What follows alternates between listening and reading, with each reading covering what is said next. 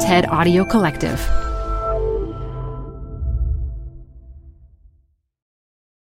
Hi, I'm Debbie Millman. Canva is great for designing visual content for work, no matter what industry or department you work in. Now, your next presentation with Canva Presentations. Start with a professionally designed template and use it as a springboard for your design. It's a serious time saver. Time to present but can't be there in person? Enter Canva Talking Presentations. Record yourself presenting and add your talking head to your slides so your audience can watch your perfected presentation anywhere, anytime. Start designing today at canva.com. Designed for work. Apple Card is the perfect cashback rewards credit card. You can earn up to 3% daily cash on every purchase every day. That's 3% on your favorite products at Apple, 2% on all other Apple Card with Apple Pay purchases, and 1% on anything you buy with your titanium Apple Card or virtual card number. Visit apple.co/card calculator to see how much you can earn. Apple Card issued by Goldman Sachs Bank USA, Salt Lake City branch. Subject to credit approval. Terms apply. This is Design Matters with Debbie Millman from DesignObserver.com. This episode is brought to you with support from Shutterstock and Lynda.com. On this program, Debbie Millman talks with Jean-Louis Cohen about Le Corbusier. Cohen explains why Le Corbusier was not only a great architect, but also a wily promoter of his ideas and his work. Many of his moves in design profession were moves that were meant to shock using the press. Here's Debbie Millman. This summer, the Museum of Modern Art is presenting its first major exhibition on the work of Le Corbusier. Le Corbusier's work as an architect, interior designer, city planner, and photographer has done more than almost anyone to shape what modernism and the 20th century looked like. The curator of the show is Jean-Louis Cohen, an architect, historian of architecture, and the author and editor of the remarkable book accompanying the exhibit. Jean-Louis Cohen was born in Paris, but now teaches architecture history at New York University's Institute of Fine Arts. And he's here today to talk about Le Corbusier. Jean-Louis, welcome to Design Matters. Good morning. You are an architect, a curator, an historian. Your research has focused on architecture and urban planning in 20th century France, Germany, Italy, Russia, and the United States, as well as patterns of internationalization and regional cultures, the modernization of urban form and city planning.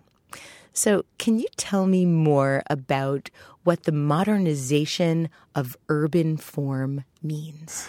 There are two parallel paths. One deals with culture, with form, with art and architecture, modernism, and it grows essentially in the 20s in Europe and moves to the US. The other pattern is modernization, i.e. the transformation of social structures, the transformation of cities, the introduction of the machine, the introduction of modern networks of communication, and this did not necessarily entail modernism. If you look at Nazi Germany or the Soviet Union under Stalin, you had massive programs of modernization with conservative form.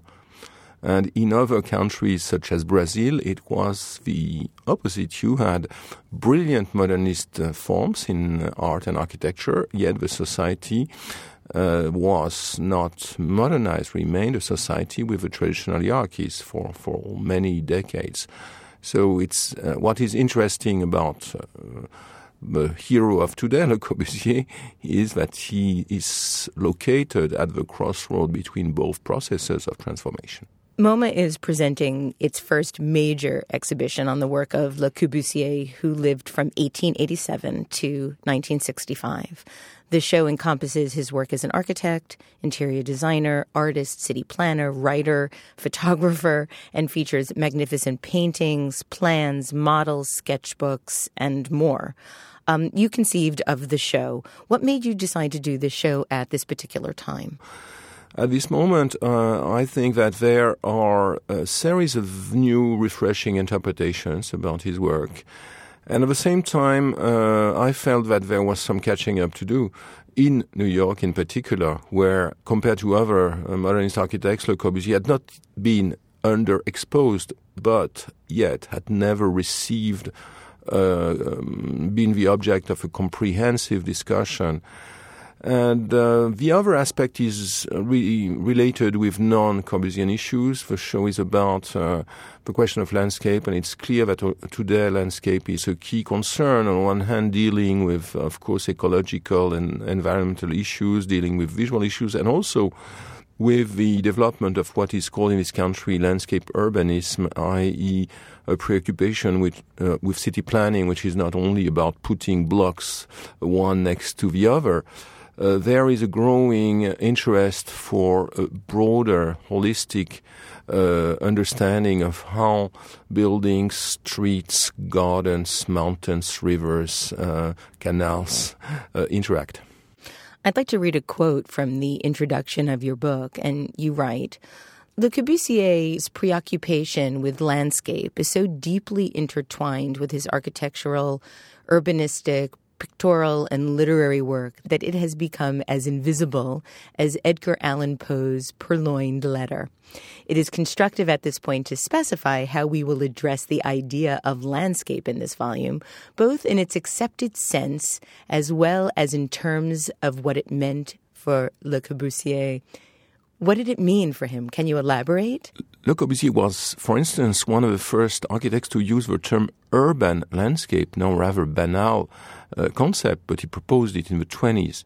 So he had a clear, explicit discourse. But at the same time, his practice is what has been of interest to me. Looking at landscape, taking notes, thousands of sketches from the ones made during the excursions with his class in the early years of the 20th century to sketches made from the airplane during his bi-yearly trips to India in the 50s.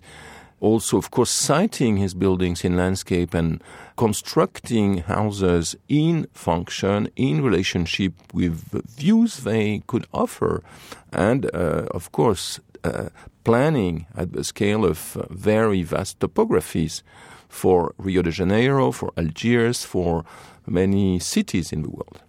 When I saw the show, I didn't realize what an extraordinary painter Le Corbusier was as well. I was astounded by a painting he did titled Jura Landscape in 1902, and he was only 15 years old, and it looked three-dimensional.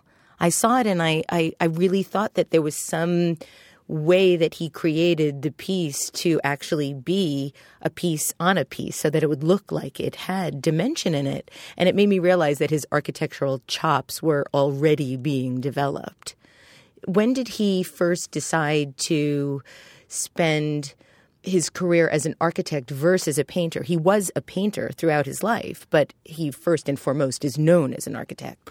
He was trained at the School of Art of his hometown of La Chaux-de-Fonds, then a city where half the world's production of watches was made. So he was trained in this industrial perspective, working as he was meant to work as an engraver of watch cases. And I think the watch is a very interesting object. If we think of Le Corbusier, it is altogether a small, very compact machine and a work of art. At least at that time, it was a work of art. So he was not initially meant to become an architect, and he refused initially the pressure of his teacher, Charles Le Platonnier, to have him become an architect. But very quickly, he built his first house at the age of 20, and probably had his epiphany when he visited the Parthenon in Athens in 1911.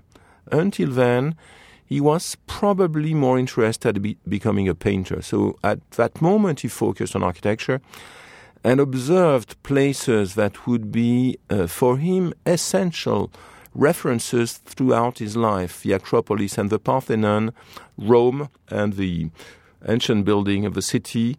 The would-be archetypes he would constantly use in his theories and in his design. So in a way, these two practices of architectural design and painting were connected in many ways. In the 40s, Le Corbusier famously wrote that without the secret labor of painting, his architecture would never have arisen. So in a way, he was a man, in his generation of architects, the only one who comes close to what Renaissance artists are supposed to be, and in fact has a very strong identification in his early age for someone like Michelangelo. Jean-Louis, I want to ask you about Le Corbusier's name. Le Corbusier was actually born as Charles-Édouard Jeanneret Gris, and he adopted his pseudonym in the 1920s, allegedly deriving it in part from the name of his maternal grandfather's name, which was Le Corbusier. Is this true? Of course, as in many aspects of Le Corbusier's life and work, there is a heavy mythical layer. Yes. But in that case, he took a nickname to start publishing the magazine L'Esprit Nouveau in 1920 together with Aux Enfants. And he found the name of his ancestor, Le Corbusier, who, by the way, was a French heretic who had, from a family of French heretics who had found refuge in the Swiss mountains in the late Middle Ages. And he modified it a little bit. Le Corbusier. What does this mean? This term has a meaning. In medieval times, a Corbusier was an archer who would shoot down crows from the walls of medieval cities. So the Corbusier would write later against the crows of the academy. So I think that there is a clear desire at selecting a name with the secondary meaning of being an iconoclast, of being someone who will be reacting against the grain. Hence, this name, which was very soon transformed for all the people working in the office and his friends into Corbu. And he would himself, at the end of his life, return to the bird and sign his letters with a little crow. From the 1930s on, you write, like some spiraling underground thought, shells and snails appear everywhere in Le Corbusier's work. The spiral shape of the seashell runs through his entire body of work like a hidden motif, from the monumental design of his Mundaneum project in 1928 to the idea of an endlessly expanding museum of unlimited growth in 1931. And the shells and the pine cones are in the show. I was absolutely astounded to see that. Tell us all about this, please. Yes. Beginning in the 1930s, Le Corbusier was spending his holidays on the beaches of France, of the Atlantic Ocean, sometimes the Mediterranean, started collected what he called objects of poetic reaction. Objects that had a poetic potential, that could generate thoughts, that could be associated in contrasting combinations of shapes. And when he died in 1965, his apartment was cluttered with bones, stones, shells, pine cones, and all sorts of objects which at some point appear in his paintings and at other moments are really sources for some of his architectural patterns. How important was philosophy to him? I wouldn't consider him as a philosopher. He was a writer. He was a great writer of letters. He was a great essayist. If we think of Le Corbusier as a man of modern times, it is not only because he drew the attention of the architects to the ocean liners, the automobiles, of the airplanes, not only because he traveled himself using all these means of transportation, but also because he understood the importance of the press. Many of his moves in design in the profession were moves that were meant to shock using the press, using the daily press in Paris, but also when he arrived in New York in 1935. And he was an early user of and a frequent speaker on radio and also used cinema. You can see at the exhibition 3 remarkable films shot respectively 1930, 1938 and 1957, where you can see with film the various moments in his life, from the athletic and optimistic rather young architect to the dogmatic prophet and preaching prophet, and in the end, the grumpy old artist who is complaining. Yes, he had quite an ego. You talk about his relationship to the press in New York City. In the fall of 1935, Le Corbusier arrived in New York City for a lecture tour and exhibition of his work at MoMA.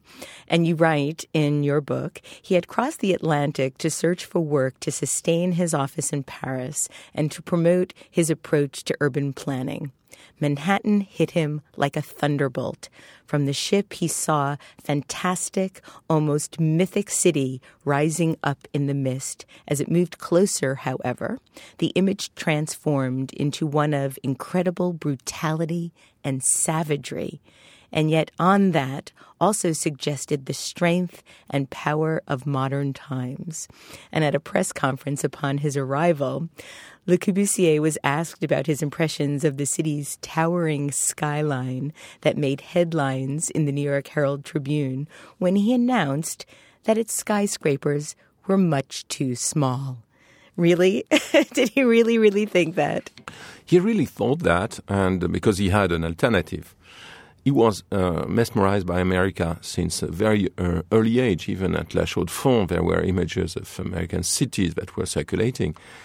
And yet he considered that New York was a sort of happy accident, that the city was not composed, was chaotic in its agglomeration of skyscrapers, and he had a plan to introduce what he called the Cartesian skyscrapers, rational skyscrapers after the French 17th century philosopher. So skyscraper that would be evenly spaced, that would create a sort of harmonious composition instead of the conflicted and contradictory skyline of New York. And of course, this would have entailed razing entire neighborhoods, would have been much more brutal than anything Bob Moses ever did.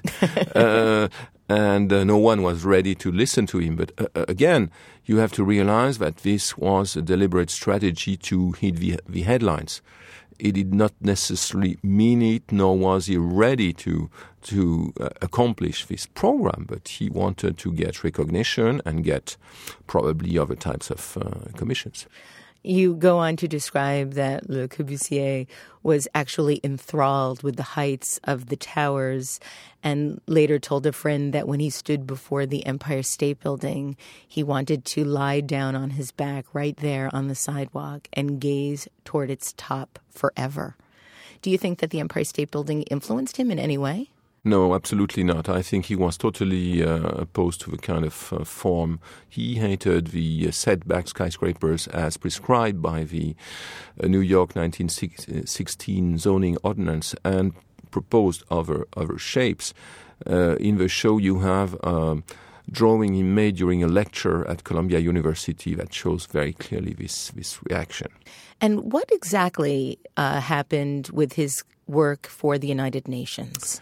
It's a very complex process. You should remember that in 1927 he had lost a competition for the League of Nations headquarters in Geneva, i.e. the ancestor of the UN. So he had already a first sad experience. He had tried to mobilize all his friends throughout Europe in favor of his project. And in 1946 he arrived in New York not to get a commission but to work in a committee, to work in a collective of architects from various countries, and joined at a certain point by Oscar Niemeyer from Brazil. And the committee's members proposed all sorts of projects that were used as the base of a final project built by Wallace Harrison, on the base of a joint proposal of Le Corbusier and Niemeyer. So Le Corbusier's representation and perception was that his project had been stolen, that Wallace Harrison had built his project without giving him due credit. And what we find at the exhibition as documents of this process are some of his early drawings, renderings by the magnificent graphic artist Hugh Ferris about some stages in the process, and a revengeful, very poignant collage Le Corbusier did in order to claim his interiority in the project. You talk about how he continued to fight, or at least seemed to continue to fight, as MoMA was trying to put on a very big show of his work back in the 50s. And you talk about how bitter he seemed to be, and it took 3 years of negotiations, which finally ultimately broke down, and then there was no exhibit. This is the first exhibit since the 30s of his work here. Do you think that he ever made peace with his feelings about New York City? I don't think so. There is a brochure in the archive in Paris with a list of trustees of MoMA, and Le Corbusier rageously wrote across it, les légumes, all vegetables. So he felt not only that he had not built in New York, that he had lost the UN battle, but also that MoMA had exploited him, even lying or forgetting episodes. For instance, he wrote continuously that MoMA had never paid him for the fabulous model of the Palace of Soviets of 1932 on display in the show. But in fact, I found a proof of a bank wire of 1941, probably a troubled moment. So he was angry. He wanted recognition. He wanted recognition as much as a painter as an architect. And MoMA was not the only institution involved. When the Guggenheim was nearly opening, he wrote to James Sweeney, who was then the director, saying, "How come you're opening a museum of modern art and there is no room devoted to my painting? I am a very serious painter," he wrote. Well, he was a very serious painter, but where do you place him in the pantheon of painters at that time? I wouldn't say he makes it into the 50 best painters of the 20th century, probably among the 500. He's an interesting painter, but I don't think he has revolutionized painting. Now, Le Corbusier built on and transformed the views of modern architecture. In 1932, a book was published titled The International Style, which included some of Le Corbusier's work. And I read that there were unmistakable hints that his buildings were not conforming to Hitchcock and Johnson's definition of the new style, nor its suggestion of a universalist architectural aesthetic.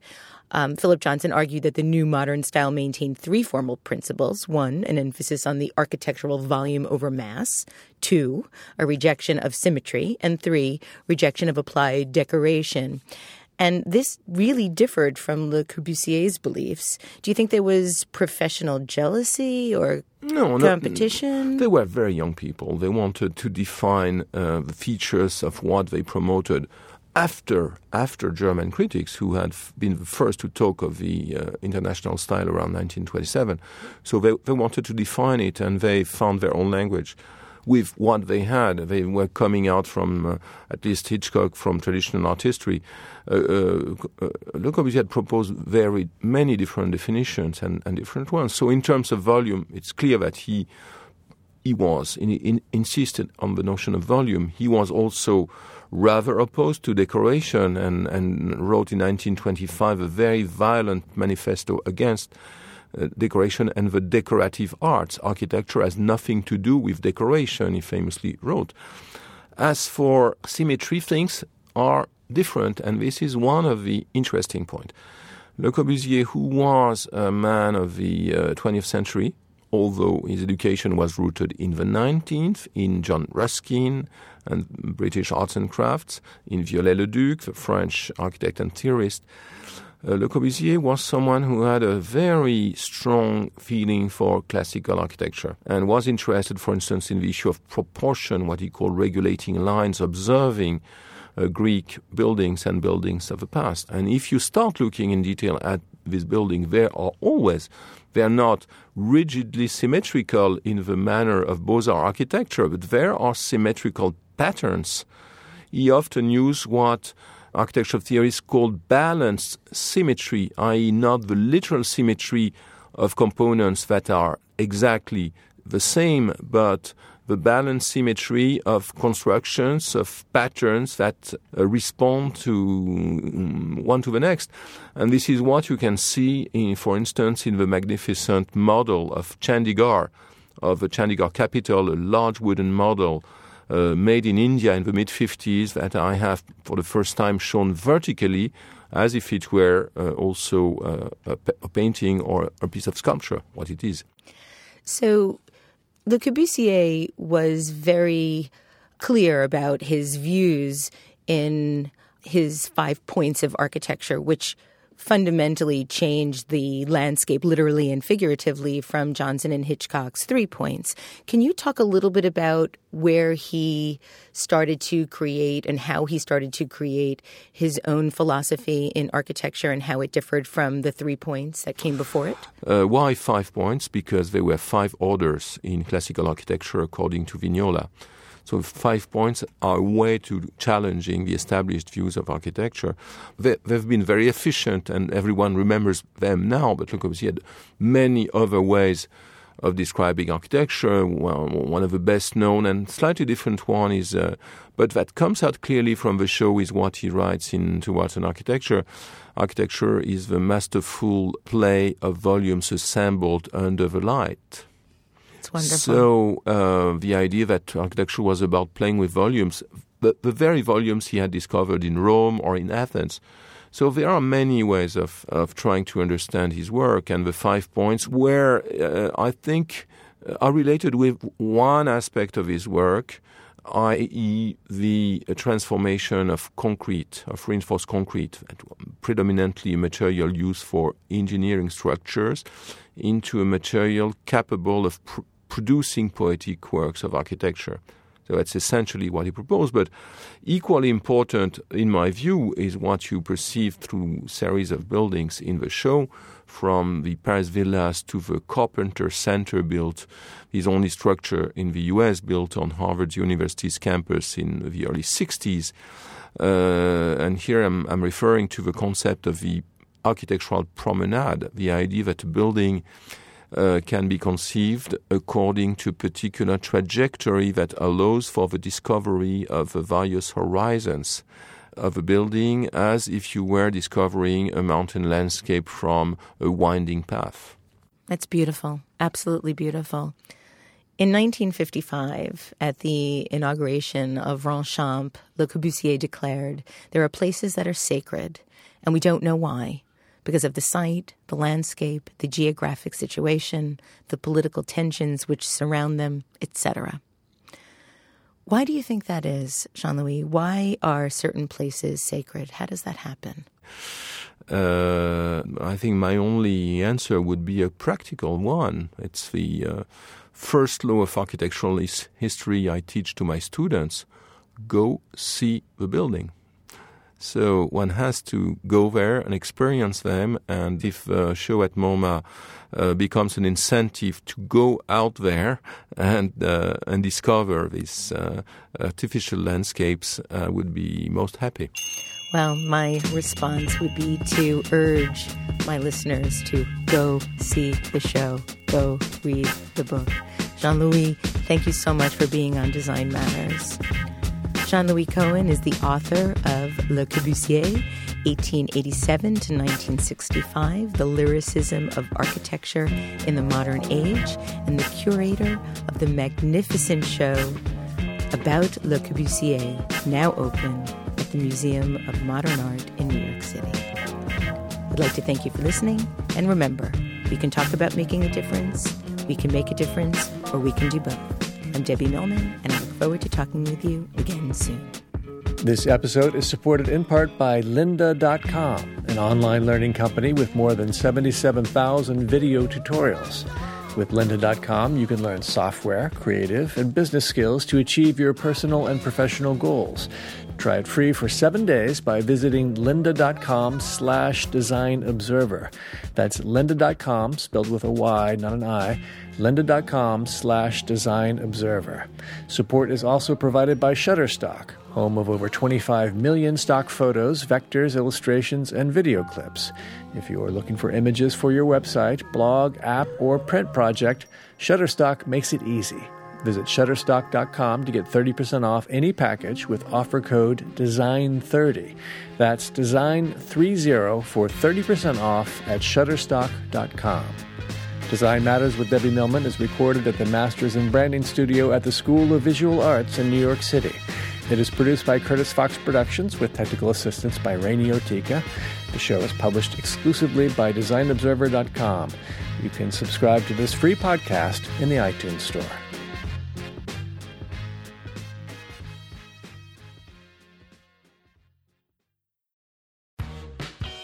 You're growing a business, and you can't afford to slow down.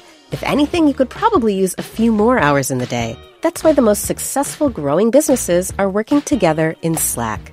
Slack is where work happens, with all your people, data, and information in one AI-powered place. Start a call instantly in huddles and ditch cumbersome calendar invites. Or build an automation with Workflow Builder to take routine tasks off your plate, no coding required. Grow your business in Slack. Visit slack.com to get started.